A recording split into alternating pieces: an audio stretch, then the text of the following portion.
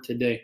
So let's get started in our message. We're going to be in John chapter 18, verses 25 through 27, and John chapter 21, verses 15 through 17. And John chapter 18, starting in verse 25. Well, as you guys are turning there in your Bibles, or you're flipping there in your iPod or iPad or Android or whatever other device you're using to read the Word of God, as you're turning to John chapter 18, 25, I want to share with you a recap from last week. We've been talking about identity in Christ for a few weeks now, and ironically, God knows what He's doing, and I don't. But I was wanting to preach a series on identity in Christ, and for some reason, for several weeks, I couldn't put a sermon together. And a few weeks ago, it happened that we were in 2 Peter chapter 1, verses 3 through 9, and we talked about identity in Christ. And last week, we talked about Elijah and what it looks like to lose your identity in Christ, and what we had to do to regain it. We need to seek the Lord. And today, we're going to have another example from Peter. And we're going to learn a little bit about Peter and how, not only how he rejected and denied Christ he didn't reject him, but as he denied Christ when Christ was in his trials and such, we're going to see how he was restored. We're going to see how he was restored to let us know that just because we may temporarily lose our identity in Christ does not mean that we can't get it back. Does not mean that God loves us any less, as we talked about last week with Elijah in 1 Kings chapter 18 and 19. So today, as we go to read, I want us to look at the title of today's message is it's a funny story. The title of today's message is Good Initiative, Bad Judgment. And for all of my Marine friends out there, they're probably chuckling right now because a friend of mine, my twin brother was in the Marine Corps for about 10 years or so, and a neighbor of mine was in the Marine Corps for 4 or 5 years. And in our conversations, some of the stories he tells me is good initiative, bad judgment. And a lot of times what happens is the reason we lose our identity in Christ is because we have great initiative, we just have bad judgment. And the fallout from that judgment, that decision that we've made, is typically what causes us to lose, or it reflects our loss of identity in Christ. So one of the things about Elijah last week is Elijah he was greatly depressed because of his loss of identity. And but why did he lose his identity? Well, he lost his identity because he feared losing his life. He feared what man could do to him instead of rejoicing with what God could do for him.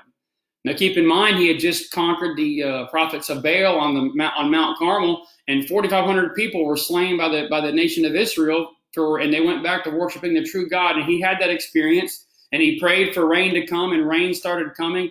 And then he fears Jezebel's threat all of a sudden.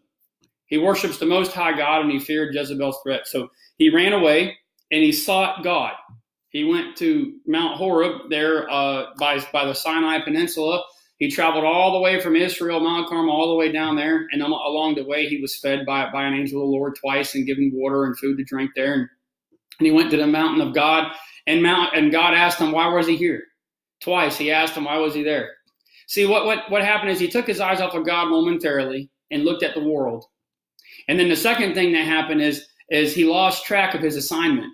He lost track of his assignment. He had good initiative, but bad judgment. So today we're going to talk a little bit about good initiative and bad judgment. And if we look at the Gospel of John, he's referred to as the disciple that Jesus loved. And keep in mind, the Gospel of John was written in a unique time. It was written a long period after the synoptic Gospels, Matthew, Mark, and Luke. It was written a while past that, and several years, if you will, a couple of decades even. And he writes this Gospel. John's Gospel is not necessarily in chronological order. It is an order that explains the deity of Christ. And that's significant. If you ever have a chance to read the Gospel of John, you'll see that in comparison with the other Gospels, it's focused more on the deity of Christ. And excuse me. Anyway, because it focuses on the deity of Christ, it's not necessarily in chronological order, but it's in the order to I'm trying to think of the words, and I apologize for fumbling and stuttering here. The best way to explain it is John builds the case for Christ's deity step by step, even if that means he gets the order of events wrong. He uses the events to prove Christ's deity as it pinnacles and culminates on his death at Calvary. So that's what John's goal is. So right now in John chapter 18, verse 25, and I'm reading from the New American Standard Version of the Bible, and your Bible translation may be a little different, but I promise you, it's the Word of God. It says, "Now Simon Peter was standing and warming himself. So they said to him, 'You are not also one of his disciples, are you?' He denied it and said, 'I am not.' One of the slaves of the high priest, being a relative of the one whose ear Peter cut off, said, 'Did I not see you in the garden with him?' And Peter then denied it again, and immediately a rooster crowed." And now if you'll turn a page or so over, and we're going to read those 3 verses in John chapter 21,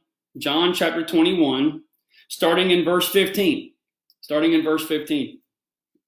He says, "So when they had finished breakfast, Jesus said to Simon Peter, 'Simon, son of John, do you love me more than these?'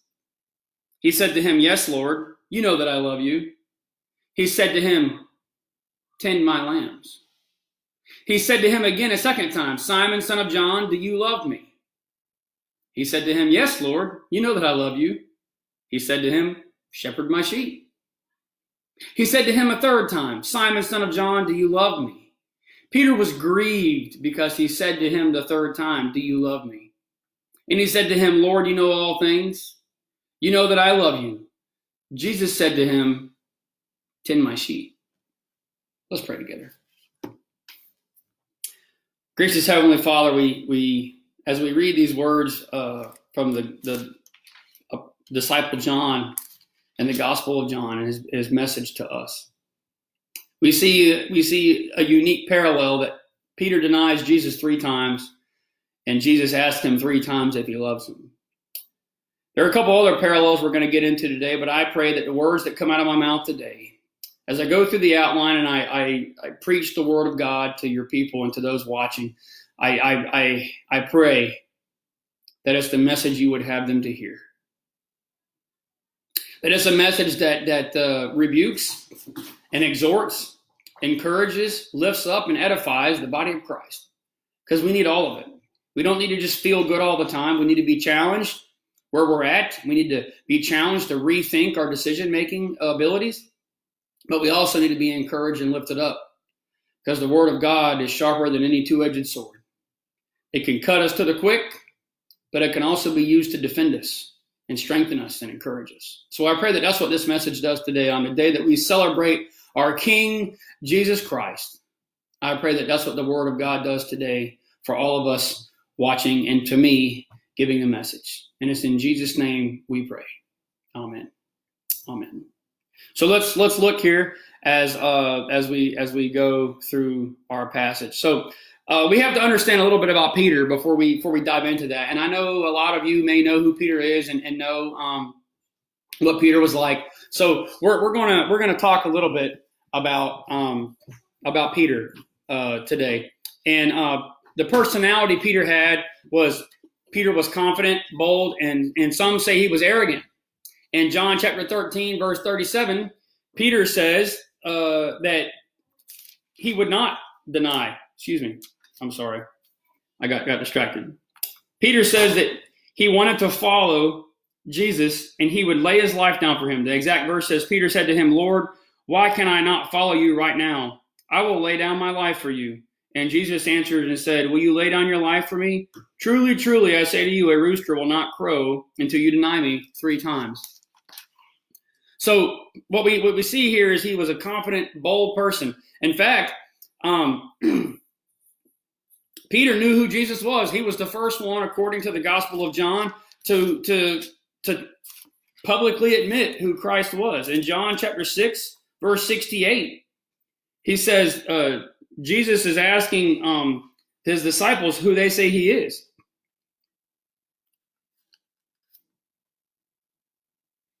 And it says, and Simon Peter says and answers him, "Lord, to whom shall we go? You have words of eternal life. We have believed and have come to know that you are the Holy One of God.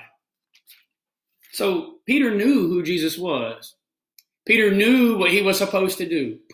Peter even was so zealous that he cut off the ear of a slave of the high priest when they went to arrest him in the Garden of Gethsemane.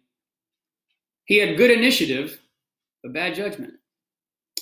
His bad judgment was when he denied Christ. So the Lord was arrested in John chapter 18, verse 4 through 11.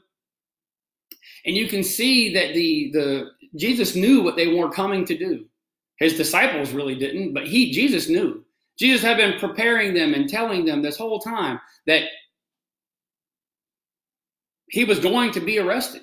He was going to be crucified. He was going to die for their sins. But yet, for some reason, they just couldn't get it. So Peter, like Elijah last week, was scared of death. He was afraid. He was afraid. You know, the Bible tells us that we should not be afraid. We've actually quoted 1 Timothy, where Paul tells Timothy that we have not been given a spirit of fear or a spirit of timidity. We haven't been during this pandemic and this virus, but many people have lost their identity in Christ because of the virus, because of the pandemic that we're suffering. You know why people have lost their identity in Christ? Because they've lost their job. They have income is not coming in like it once was. They've lost their ability to provide for their family. So now they struggle and they fail and they fall short because now they're learning that they've actually found their identity in something other than God. And that's why they're struggling. And I know many would look at me and say, well, that's easy for you to say, Justin. You're an essential employee. I have to go to work. I could probably have to go to work during a nuclear holocaust. Because if the railroad shuts down, we have bigger problems than a pandemic. And that's true. You know, I do get to look at it from rose-colored glasses. But there have been many times in the past where I didn't know where my next check was going to come from, believe it or not. When I was in the military and some things happened, and that's not the point of the message today, so we won't go into it. But I've been there where the military gave me an advance debt so I could have a paycheck. So I was indebted to Uncle Sam so I could have a paycheck and put food on the table. So I've been there where I didn't have a paycheck. When I separated from the military, I had an issue that I had a hard time finding a job at the end of 2008. And I was depressed because I had lost my identity in Jesus Christ. I was prideful. I didn't even want to go to the unemployment office and collect unemployment because I was too prideful, because I didn't believe that was for me. So I've been in those places where I didn't have a paycheck. I've been in those places where I didn't know where my next meal was going to come from at times. But one thing stayed strong with me, and that's in that God provides. God always provides. See, Peter feared persecution. He feared the authorities. He didn't know where he was going to go. He was lost. He was like a sheep without a shepherd. He was like a boat without a sail. He didn't know where he was going to go. He was afraid for his master, his Lord, and his Savior. And instead of publicly admitting who Christ was, he denied him 3 times. What we have to understand, and what everybody in the world needs to understand, regardless of their denominational affiliation, Peter is human. He is not the vicar of Jesus Christ, as some would say. And some denominations elevate Peter to a deity type level. That's not the case. Peter's fallible, and so are we. We have to realize that we are all humans. We're not perfect, and the worst thing we can do is compare ourselves to somebody else. That is the utmost worst thing we could do, because we don't know where that person's struggles are. We don't know what that person has or doesn't have. And the more we compare to other people, we begin to elevate and put them on a pedestal, and they take the place of Jesus Christ in our lives. That's how we can lose our identity. See, when we want to compare us to someone else, when we don't know their circumstances, we don't know where they're at in their life, we don't know what they might be struggling with or what they may be successful in, when we compare ourselves to other people, we open up the door for sin. Because Satan, being the author of confusion, wants us to do just that, Because the more we put our eyes on someone else, we either don't want to be like him, or we don't want to act like that person, or we don't want to do this like that person, or we want to have what they have. All we're doing is focusing on them and taking our focus off of Jesus Christ. But that's what we do sometimes. And as we turn a couple pages over to John chapter 21, we're going to finish here with Peter. One of the key things that we have to understand here as we prepare to go to the next part of our passage or message here, one of the key things we got to understand about Peter is that he is similar to us in that he lives in a fallen, sinful world. Ever since Genesis chapter 3, there's been a curse on the earth. Sin has been in the world, in and about the world. The Bible says, Peter himself says that the devil, the adversary, the evil one, roams around like a ravenous lion, seeking whom he may devour. And in another part of the scriptures, it says that Satan is the prince of this world. He's been given dominion over the earth because we as the human race, allowed sin into the world. So a fallen world challenges our faith. Even someone that has the best intentions can fall and stumble. I'm your pastor and I'm a human being and I fail and I stumble. I struggle with things. Sometimes I struggle with pride. Sometimes I struggle with being too modest and too humble. Sometimes I struggle with losing my patience. Sometimes I struggle with being irritated too easily. I'm not long-suffering. I'm not gentle. I'm not meek. I struggle with all these things because I live in a fallen, sinful world and I'm a fallen human being. And it's only when I take my eyes off of Jesus Christ is when I start to struggle the more. That's why I have an accountability partner. That's why I pray regularly. That's why I read my word. So because if I spend time with Jesus, I notice that my days go a whole lot smoother than if I don't. You know, one of the things we have to do when we lose our identity in Christ, and we're gonna get to John 21 here in a second. One of the things we have to do when we realize that we lose our identity in Christ is, one, we have to realize it. We have to be willing to admit that our identity is no longer found in Christ, but found in something else. We've idolized something else, whether it be money, resources, or whatever. We have to be repentant. Repentance literally means to turn away from.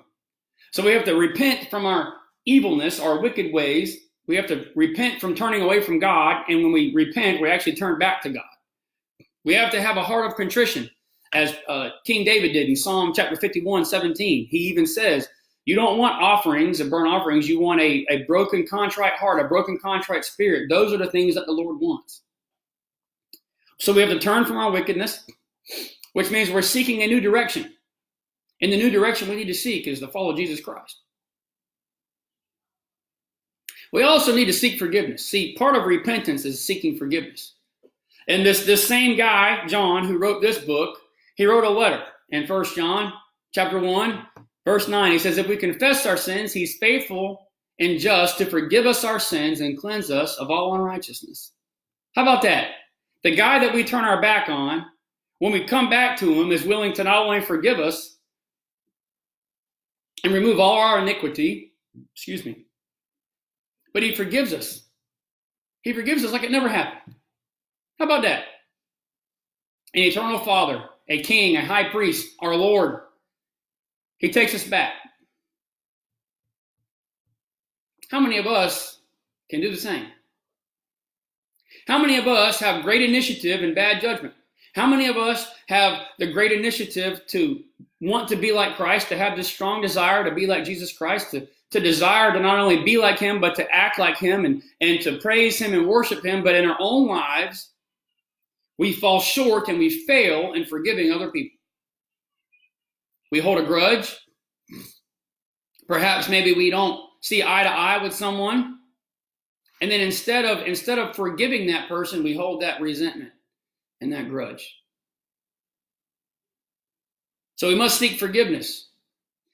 You know, if we confess Jesus Christ as Lord from the mouth, it reflects a condition of our heart. Well, the same thing is when we have a sinful heart, we need to confess our sins to Jesus.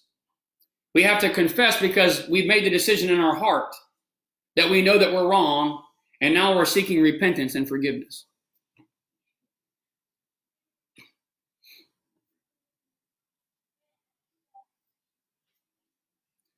We also need to check our commitment. This is where we're going to get to, and this is where we're going to get to as we move to John chapter 21 here in a few moments. Are we fully committed? See, Peter, believe it or not, wasn't fully committed. Had he been fully committed, he wouldn't have denied Jesus 3 times. In fact, he said, as we read earlier, that he said he was willing to die for Jesus Christ. So if he was fully committed, he wouldn't have denied Jesus because he would have been prepared to fulfill the promise that he made to him. You know, we have to count the cost. Discipleship in Jesus, with Jesus Christ is expensive. If you look at Luke chapter 14, Luke chapter 14, starting in verse 25 and going to verse 33, talks about the cost of discipleship. See, claiming Jesus Christ as Lord and Savior is one thing. Following Jesus is something completely different. If we confess Jesus Christ with our mouth, 2 Corinthians chapter 5 tells us that we're saved because confession comes from the mouth, which is a reflection of the heart. And I'm not going to argue that because I believe that. But if we truly confess Christ as Lord and Savior, He's our Lord, that means we seek to follow Him. And the cost of discipleship is expensive. Discipleship in Christ will always cost us something, whether it's friends, maybe a job, maybe family. Discipleship, following Jesus, can cost us a lot on this earth, but it's nothing compared to what we gain in heaven. You know, look at the rich young ruler, the parable of the rich young ruler. He had everything. So he comes to Jesus and he says, "Good teacher, Rabbi, good teacher, what must I do to go to heaven?" And Jesus asked him why he calls him good, and they have a conversation, and he says, "Well, keep the commandments." And he said, "I've done all those." And he says, "Go and sell all your possessions and come and follow me." And the guy walked away deeply grieved. Grieved. We're going to come to that word again here in a second. He walked away deeply grieved because he had many possessions. Then Jesus turns to his disciples and said, "It's harder for a rich man to enter the kingdom of heaven than it is for the camel to go through the eye of a needle." The reason that is because what we do is we find our identity in what we have instead of trusting in Jesus. The biggest thing that discipleship with Jesus Christ cost us is the illusion of control. We have to give up control because we have to realize that we're not in control of anything. In reality, well, we don't have control over anything. We think we do, and we can control little things in our lives, at least we think we can. But in reality, we can't control anything because there's only 2 things guaranteed while we're alive on this earth. If you're alive, you're going to die, and you're going to pay taxes. Simple as that. Those are the only 2 things guaranteed. You're not guaranteed to get rich and stay rich. You're not guaranteed to go to be poor and stay poor. You're not guaranteed anything. So Peter had good initiative, but he had bad judgment because he denied Christ. He suffers great regret and depression, and he basically exemplifies a lack of sincerity and a lack of commitment. So now we can get to John chapter 21, verse 15 and 17, and we can read that one more time. It says, and this is John chapter 21, verses 15 and 17. It says, "So when they had finished breakfast, Jesus said to Simon Peter, 'Simon, son of John, do you love me more than these?' He said to him, 'Yes, Lord, you know that I love you.' He said to him, 'Tend my lambs.' And he said to him again a second time, 'Simon, son of John, do you love me?' He said to him, 'Yes, Lord, you know that I love you.' He said to him, 'Shepherd my sheep.' He said to him the third time, 'Simon, son of John, do you love me?' And Peter was grieved because he said to him the third time, 'Do you love me?' And he said to him, 'Lord, you know all things. You know that I love you.' And Jesus said to him, 'Tend my sheep.'" See, what we have to do is, one of the things that repentance and confession and being forgiven makes us do is it makes us face our sin. And that's what Jesus is doing to Peter in this small passage of Scripture. Jesus is addressing Peter's sin without blatantly addressing it. See, Peter's denial is a sore subject because Peter's ashamed. You know, sinfulness causes us to be ashamed because we've disappointed God, as it should. But what we have to understand is that there's no more shame in Christ Jesus. There's no more shame. Romans 8:1 says, therefore there is now no condemnation for those in Christ Jesus.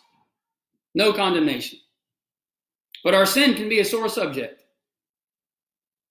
More so because we're afraid of what people may say than what God may say. That's sad. We're more afraid of people than we are of God. Should be the other way around. Anyway, addressing sin. You cannot be restored without the acknowledgement of past failures. You cannot be restored without the acknowledgement of past failures.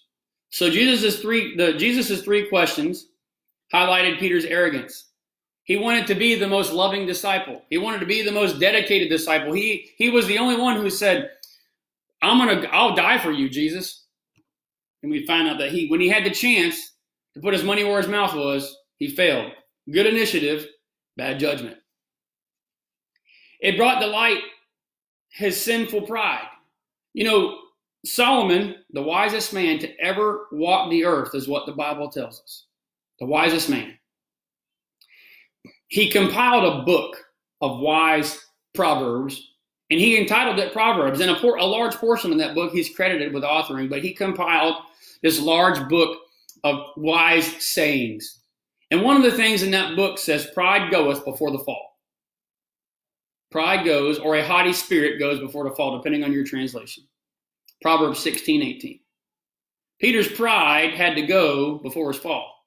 You like that? His pride had to go before his fall. And because of his pridefulness and his arrogance, he had good initiative, but he made a bad judgment. The context of questions was Peter denied Jesus 3 times, so Jesus asks about his love commitment 3 times. Every time he says, do you love me? I'm not going to get into the semantics of philos and agape love because I don't necessarily agree with the word that they're used synonymously throughout the whole book of John. So we're not going to get into that because I don't think it's as pertinent as the fact that when you say, do you love someone? Are you fully committed to them? Are you fully committed?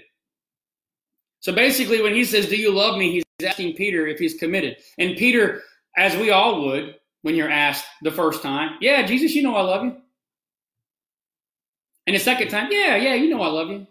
But when you ask somebody 3 times, that makes you think, well, then maybe they don't believe me.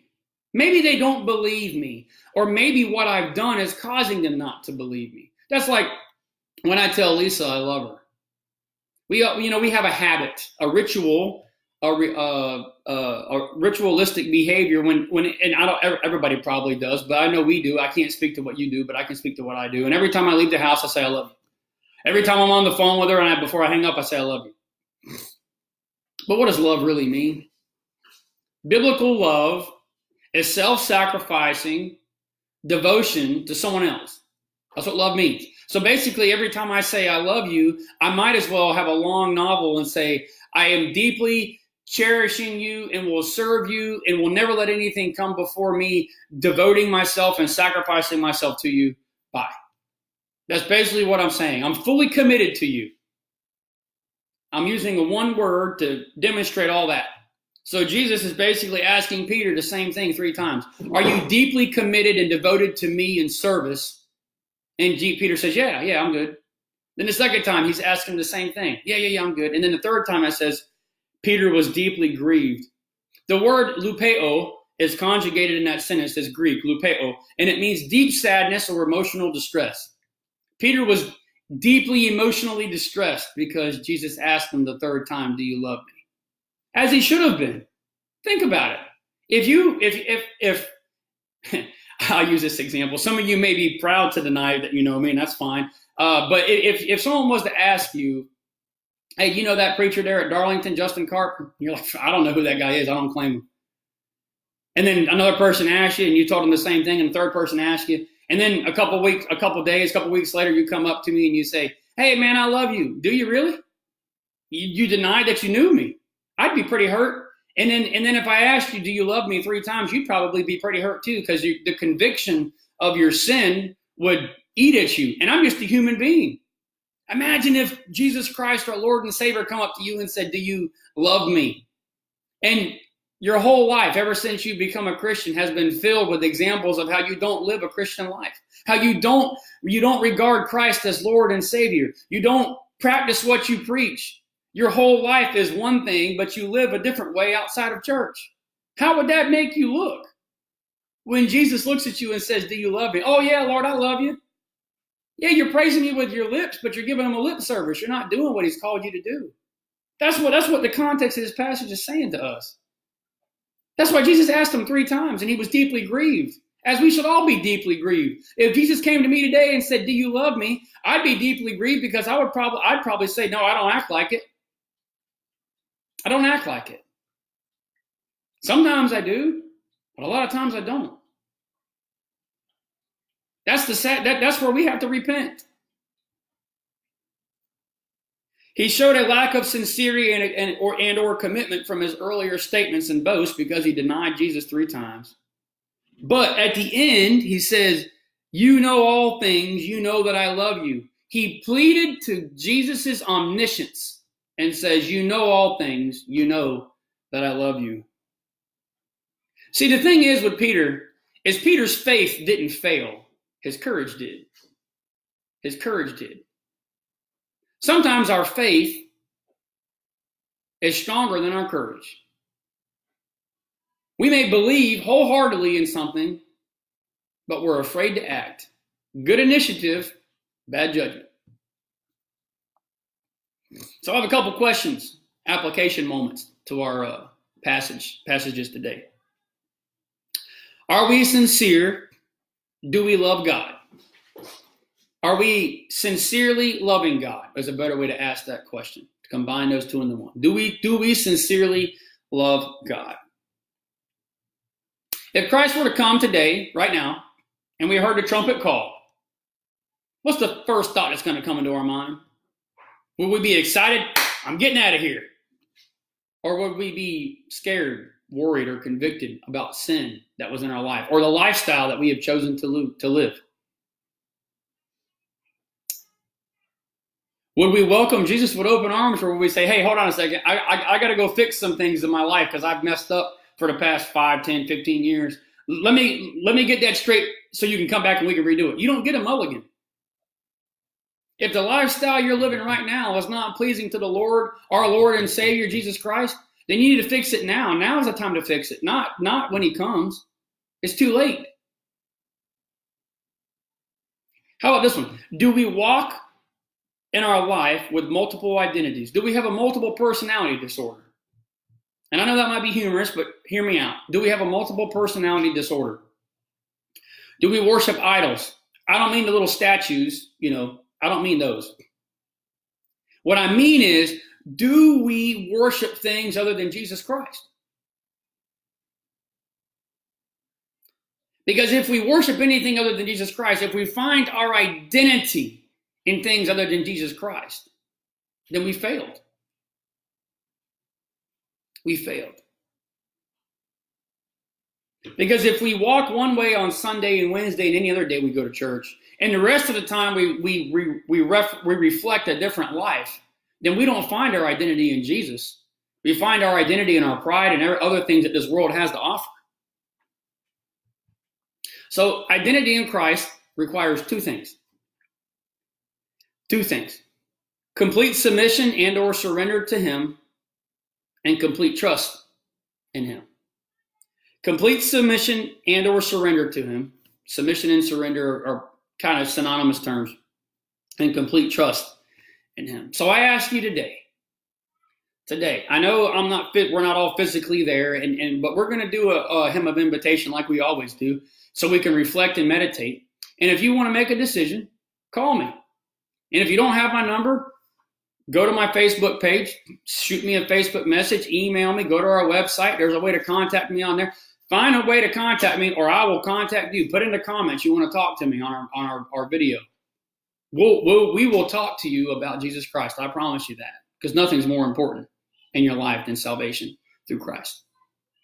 And similar to last week, one of the few songs that I know on the piano, I'm going to go play us a hymn.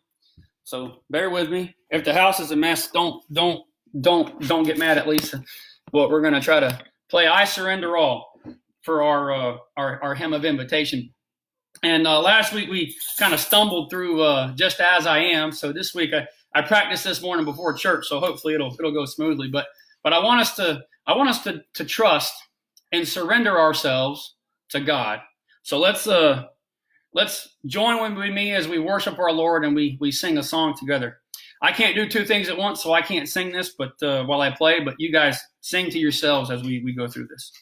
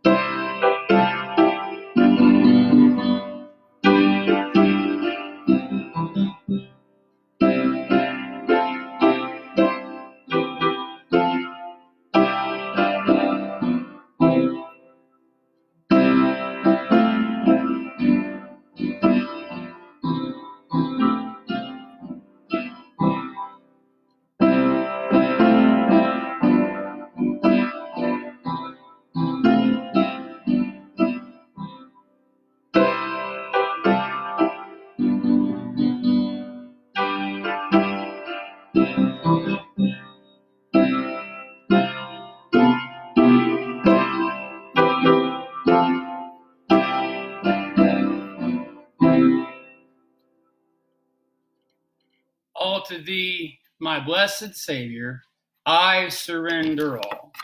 Now I'm going to go back over to our table, and I'm going to, as we're closing out our service today, we're going to pray, and we're going to pray, and then I'm going to play a song as we all log off and stuff like that, so we can kind of meditate a little bit more. But we want to thank all of you for coming today. All the other things you could be doing, I know it's not a lot, we can't go anywhere, but all the other things you could be doing, watching TV or whatever, you're deciding to worship the Lord in song and the exhortation of the gospel message of Jesus Christ. And that's something to build our repertoire of tools we have to defend us against the evil one. Let's pray together. Father God, we do thank you and we love you. We praise you. We ask you that the words that were spoken today, they do two things. The Holy Spirit uses them to convict, and the Holy Spirit uses them to encourage. Because where there's conviction of sin, there's hope in Christ Jesus that we can be forgiven of that sin, and we can have repentance in our lives, and we can go forth and we can follow Jesus as our Lord and our Savior. For those people that don't know Jesus Christ, we've offered them an eternal hope that there's something we can do with the sinfulness in our lives. We can turn to Jesus, and we can be renewed and be born again. We ask you that as we go through today, we go through this week, that you lift us up, Holy Spirit. You encourage us and you strengthen us so that we make the right decisions. That instead of having good initiative, bad judgment, we have good initiative and good judgment. We thank you for this today. We ask a blessing on our people and all of our audience today. And it's in Christ's name we pray. Amen.